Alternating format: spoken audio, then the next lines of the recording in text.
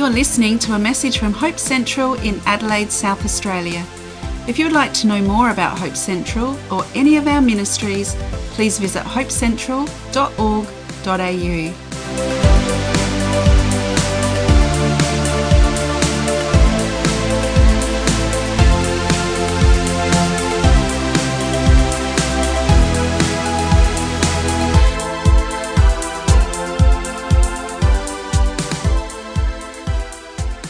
It is my absolute pleasure to introduce, for the last time this year, he looks bored. All right. Hopefully we don't look bored. It's my pleasure to introduce Pastor Ash to the stage. He has had a fantastic year. Think of Launch Point, think of Unique Active, think of Tuesday Night Church. This is all him. These are his ideas. So whatever he's got to say, have a listen. Oh, thank you very much. It's too kind of you. It's very good to be here. I am not bored. I don't know what I am today. To be honest, I think I'm a little bit nervous. I've got a bit of a word to give you today, and I think it's a word in season. It's going to speak to a few people, so we're going to talk about that. I may just start with prayer if that's okay, so let's do that. Father, I thank you so much that I get the opportunity to share your word with your people, Father. Lord, I pray that although it's my voice that's heard, Lord, let it be your spirit that people take on board today, Father. Lord, I pray that you be in control. In Jesus' name, amen. And I get to talk about being in control today, and I think that's kind of ironic, being this time of the year. Who's in control at this time of the year? I mean, seriously, I don't know about you, but, you've got deadlines to meet. You've got the end of work stuff to tie up and wrap up into a tight little bow and make sure it's done. And hopefully you've done a good job and your boss is going to give you that Christmas bonus. Remember Launch Point and choosing it. You just hope that it's all wrapped up and working for you. And barely have you completed that task that you go into the Christmas day mode, where you have to ensure that you've got all the food right, your house is tidy, you've got the table toppers put there, you put the tree up, but it's got to be the right tree. It can't be the same tree as last year. The baubles, did you know baubles have to change every year? Like, seriously, why do they have to change every year? Surely you can stick the same bauble, it's still a Christmas tree. But no, we do have to change the baubles every year. Do we go with tinsel? Do we just go with lights? There's so many things. Do you put the wreath on the door? There's so many things that happen. And Christmas can run over 3 days, can't it? You have to catch up all your different family members all the time, maintaining a smile and knowing that you're going to gain weight and have a lighter wallet at the end of it. While making memories like understanding why you don't like Auntie Mabel's Christmas pudding that tastes like old socks and rum. And you've got to do it all again next year. It's incredible. Sadly, people don't even know what the reason for the season is anymore. I heard a story once of these people who were walking past the shopping centre, and there's Christmas scenes in the window, and in the corner of one of them there was the nativity scene, and they stopped and looked at each other and said, "Have a look at that. They're trying to bring religion into Christmas now." People, that's a true story. That's not a joke. I mean, that's terrible. People don't understand the reason for the season, and people think that I don't like Christmas. People actually think I don't. I actually got accused of that the other day, but I get accused of that a lot, actually. And I'm not a fan of Christmas at all, with what the world sees Christmas as. I find it terrible that we have to do all these things and put on all these airs and graces when the reason for the season is Christ, and that's what we need to remember. Christmas is the most out-of-control time of the year. Believing you have control at this time is actual insanity. It's impossible. You just have to roll with the punches and hope you make it through to the other side intact. Control. We all think we have control of our lives, don't we? And we wouldn't want it any other way. The thought of someone else trying to tell you how you should live your life, how you should raise your children, how you should be married, drives us nuts. Because we know how to do it, don't we? We have all the control. We don't want anybody to tell us what to do. But can we? Can we actually have control?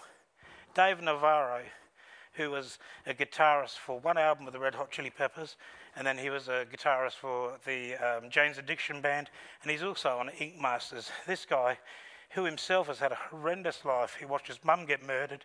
He's had numerous lifelong friends die of overdoses of drugs, die from anxiety and depression and those sorts of things. He wrote, and in his own words, calls himself a disgusting junkie. He wrote an article that said, "The 5 people who secretly control your life." In it he says, what you may not realise is just how many people influence your life, feeding your ideas about what is right, wrong, good, bad, and practically every other subjective decision-making criteria that guides your life. Some of these ideas are good for you, while others are bad. In fact, there are more people than you'd like to admit secretly controlling your life by influencing how you make your most important life-guiding choices. They're secret because you usually don't know what's going on. The 5 influences that he named are your heroes, your nemesis, your parents, your partner or spouse, and the image of who you should be.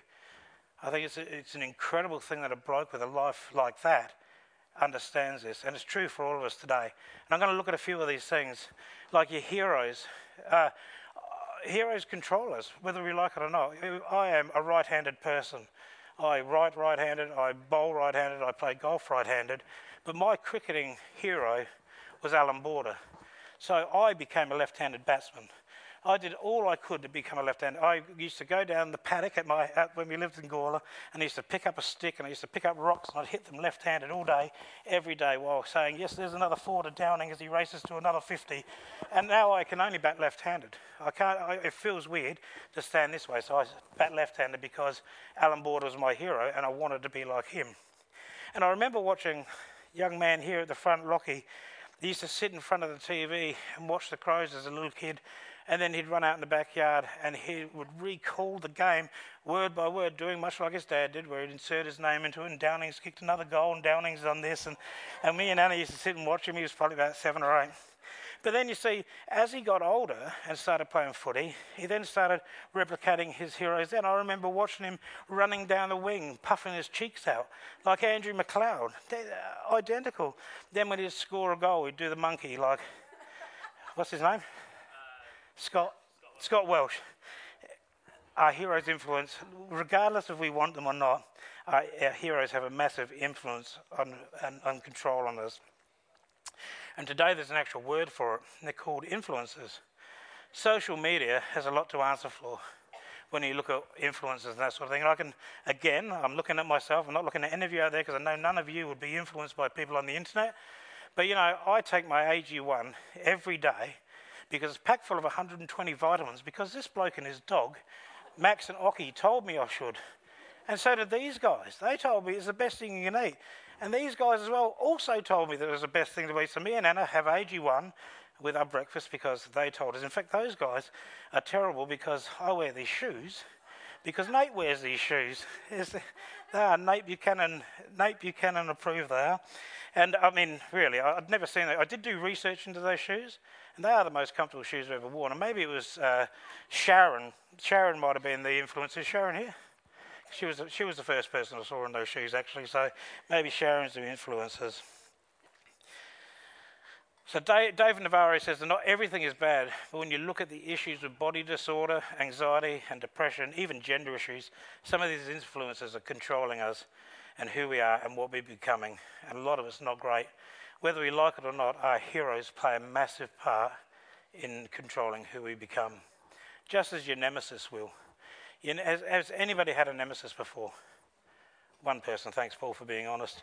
I had a nemesis. I had a person in my life that controlled me to the point where it was terrible. So this person had wronged me, and I was so angry with this person for 2 years. All I could think about was this person and how I could get my revenge on this person. I'm being honest with you. This is what happened. And for 2 years, it clouded my thoughts. It was everything I thought about was about this person and how I can get back at him so I could clear my good name and make his dirt. And for 2 years that went on, it only affected me and it only affected my family. It didn't affect him. He had no idea that he was controlling my life the way he was. And I allowed that control to happen. And I allowed him to do that to me because all I thought about was how I could get my revenge on him. And I know there's lots of people who do that. Your nemesis plays a massive part in what you do. And it doesn't have to be an enemy. It can be a workmate. It can be a sporting or in the business world, you know. How much time do we spend thinking and focusing on that person and not on what we're supposed to be doing? It becomes controlling. Whether you realise it or not, the person is controlling you and the way you behave, and they don't even know they're doing it. It's only going to affect you. We talked about parents the other day controlling you. You know, my parents, I've told you lots of times, I love my parents, so I want to make that clear that I do talk about my parents a bit and I love them, they're fantastic. But there were deficiencies in their parenting skills that went on to my life. And when I got older, I wanted to change those things. They did the absolute best they could in what they do. And I think parents, as a rule, try their hardest to do the right things by their kids, to give them the best start in life. But you can only lead out of what you know. And I think with my parents, they didn't know how to be great parents. They were fantastic for us, gave us everything we need. We went around, we saw Australia and that sort of thing. But there were things in their life, moral things in their life, that when I became a Christian and when I became older, I wanted to change. Your parents have a massive say in who you are and what you do.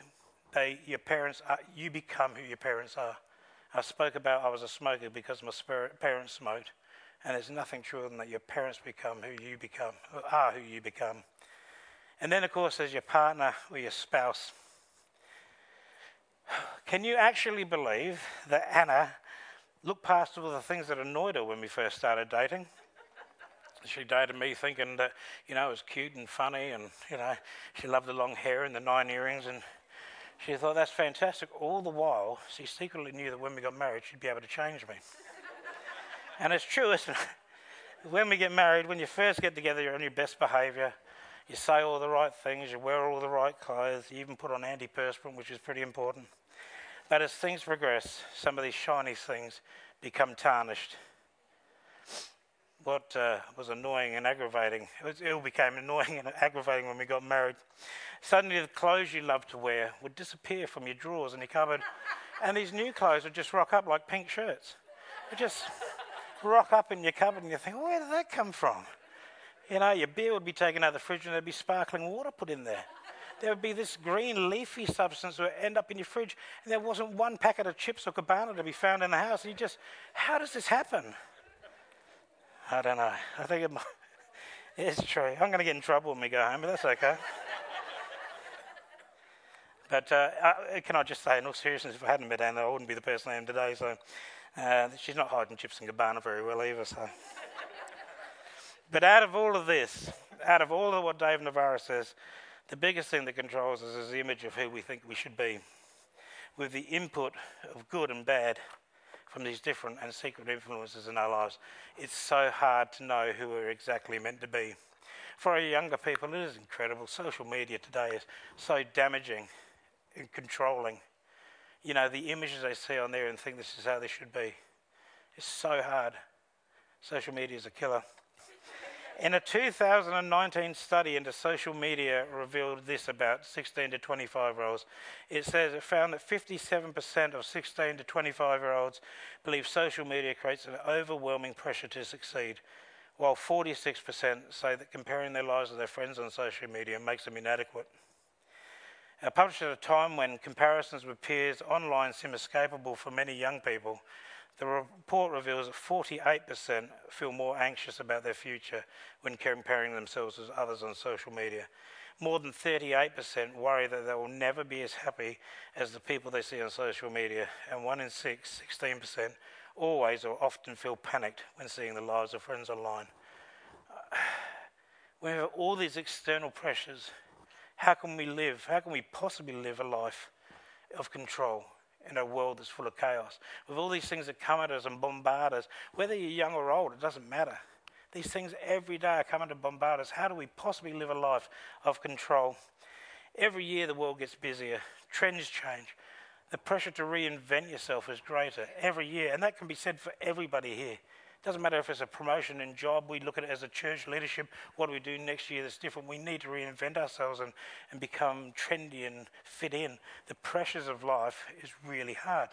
Even Dave Navarro, who is a self-confessed junkie, knew what was controlling who he was, but could do nothing to fix it because he didn't know Jesus. And we do. We here today know Jesus. You know, in Ephesians 5:18 in the Amplified Version, it says, "Do not get drunk with wine, for that is wickedness, corruption and stupidity. But be filled with the Holy Spirit and constantly guided by him. What a great spirit, constantly guided by the Holy Spirit. If we want to have a life that is not controlled by corruption and the stupidity of the world, and that's not just talking about wine and alcohol, that's talking about everything that the world throws at you that controls you. If we want a life that's not led to that, we need to live a life that is full of the Holy Spirit and be guided by him. We need to give up control in order to have control. It's quite obvious after years of striving to be one thing or the other, we've lost our true identity. We've become bits and pieces of who we're meant to be. We've become Frankenstein Christians. We're just bits and pieces of ourselves. We're happy to have a remote control life, to press play and just see where life takes us rather than have a life. We have a cruise, when you said a cruise control just takes you along. A lot of us just have a cruise control life. We hit cruise control, we just say, righto, let's go life. Take me where you want me to be. We need a life that is controlled by the Holy Spirit. We become spectators in our own lives. And we've talked about that and how it can lead to mass confusion and disappointment and expectations that we can never meet. So how can we get our lives in control? It's a massive question. How do we do it? In Matthew 16:24-27, Jesus told his disciples, if anybody would come after me, let him deny himself and take up his cross and follow me. For whoever will save his life will lose it, but whoever loses his life for me will save it or find it. By giving everything that we have to God and trusting in him is what we need to be doing.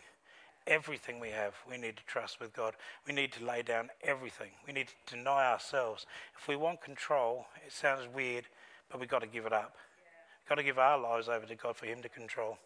And I don't know about you, but I want a life where outside influences don't control me. I want to focus on Jesus and let him guide me.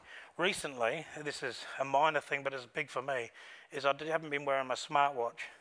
My smartwatch goes off about every 12 seconds. Something's beeping at me, telling me to look at my watch. Jodie's always laughing at me. She's laughing at me now. Jodie's always like, would you put your phone away? Would you turn your watch off? And I have people in my office and I'm talking to them and trying to, help them with things. And every 3 seconds I'm looking at my watch because my watch is telling me to do something I don't want to do. My watch is controlling me, so now I just wear a watch, which is fantastic. Thank you. Wow, that is unbelievable. It's only a little thing, but it is a massive deal to me. It's a big deal to me and it changes things. And it's not comparing my watch to Jesus, but you look at Jesus. Even Jesus chose to surrender all to the will of the Father rather than trying to control his own life. When Jesus was in the wilderness being tempted, that was an exercise over control of his life. Would he be in control or would he surrender it to God? When Jesus was in the garden praying, knowing that his impending death was coming and he was about to give up his life, he could have changed everything. Instead he said, not my will, but your will be done. He gave up that control to the Father's. And again, when Jesus was on the cross, he was tempted to take back control. First by the passerby who cried out, you're going to destroy the temple and build it in 3 days. Save yourself. Come down from the cross. If you're the Son of God. They were mocking him on the cross. He could have come off the cross. He could have called legions of angels to his help, but he didn't. And secondly, by the chief priests and the teachers of the law and the elders who mocked him. He saved others, they said, but he can't save himself. He's the king of Israel. Let him come down now from the cross and we will believe in him. Jesus at any time, any one of those times could have saved himself, but he gave up his control to the will of the Father. What an example Jesus is. I mean, he is the ultimate example, right? In John 5:30, Jesus said, I can do nothing on my own. As I hear, I judge, and my judgment is just, because I seek not my own will, but the will of him who sent me. And that made him righteous. That made what his decisions were just, because they weren't his decisions, they were the Father's. Jesus' answer to control issues in our life is to surrender. And we need to surrender everything to gain everything. I've been thinking why Christians find it so hard to surrender. And if I took a poll right now and I said, how many people in this room believe that God can do anything? How many hands would I have up? Everybody would put your hands up. I know I'm too cool to put my hand up. But if you weren't too cool, everybody in this room today who believes in Jesus Christ would say there is absolutely no doubt that Jesus can do anything. So why then do we surrender to think he can do things in our life? Why do we struggle with that word surrender? And I thought about it, and I thought it's because it comes with such negative connotations. To surrender is to fail. To surrender is to be humbled. These are all the connotations that go with it. Surrender is seen as defeat and loss. But surrendering all we have is the complete opposite. It's freedom and it's salvation and it's control. When we surrender all we have to God, it is freedom, salvation, and we get control through God controlling us. I cannot tell you the amount of people that we've sat with in offices as leadership and talked about different things in their lives, and we've given them advice, and at the end of the day they didn't really want our advice, because our advice would mean they'd have to surrender their thoughts and their will. And you can tell them anything you like. Don't marry that person. Don't take on that job. Don't do this because it's not good for you. And at the end of the day, they don't want to surrender to somebody else's thoughts because they want the control. And the amount of times we've seen it end in tears because they would not surrender. Not to us, but to God. They're afraid to give it to God, and that's the problem. We get afraid to give things to God, and it blows my mind. I can take you back to that question. If I said, can God do anything in your life? You would all agree, yes, he absolutely can. But then we have this fear mechanism inside of us that won't let us surrender it, won't let us lay it down. And that is a bad and a sad thing. C.S. Lewis said this: the more we let God take ours over, the more truly ourselves we become, because he made us. He invented us. He invented all the different people that you and I were intended to be. It is when I turn to Christ, when I give up myself to his personality, that I first begin to have a real personality of my own. What an incredible thing to write. When I give up myself, that's when I become who I'm created to be. Who doesn't want to be the person that you were created to be? And this will only happen when we stop trying to control our lives and give into God's control. By giving God control, he will teach us how to control things his way. You know, when I give up my life to God, I find my prayer life is much better. I read more. I think more about other people.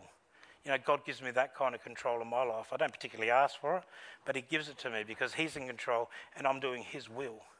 When I give up my life, my thoughts, the things that hold me back, God gives me control in the other things, in other areas of my life. And I'm still working on a lot of things. I'm a long way from being where God wants me to be, but I constantly keep giving up my life for him.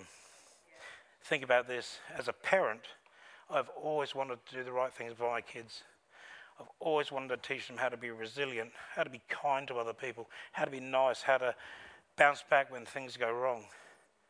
And so one day I'm hoping that when they get older, the things that we've taught them when they're young, they will have that control in their life. They'll understand these sort of things, and then it will be perpetual. They'll be teaching other people that sort of thing.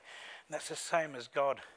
God doesn't want to control you because he's a big bully and he's a big meanie. God wants to control you because he wants you to become like him.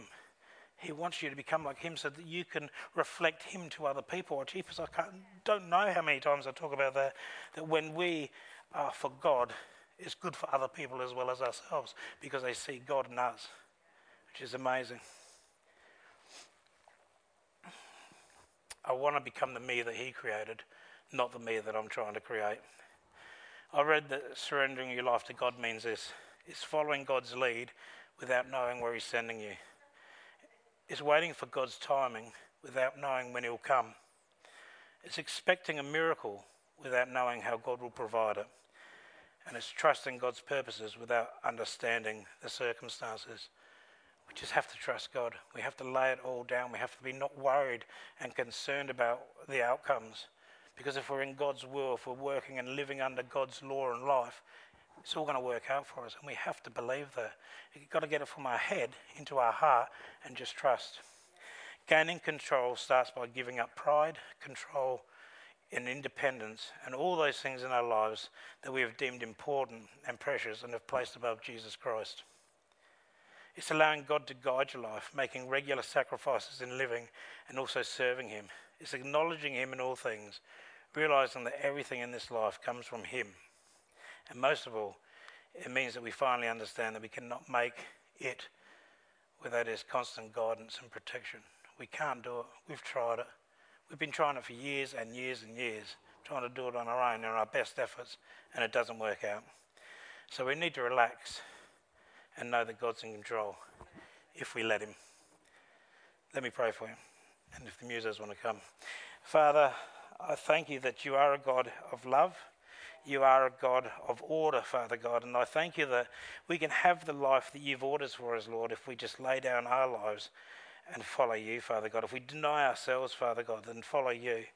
Lord, I just pray for all of us guys here today, Lord, that, Lord, we get something out of it and we realise and we understand that even though it's scary, Lord, we can trust in you, Father. So I just pray today, Lord, that you be in control. And I thank you for that in Jesus' name.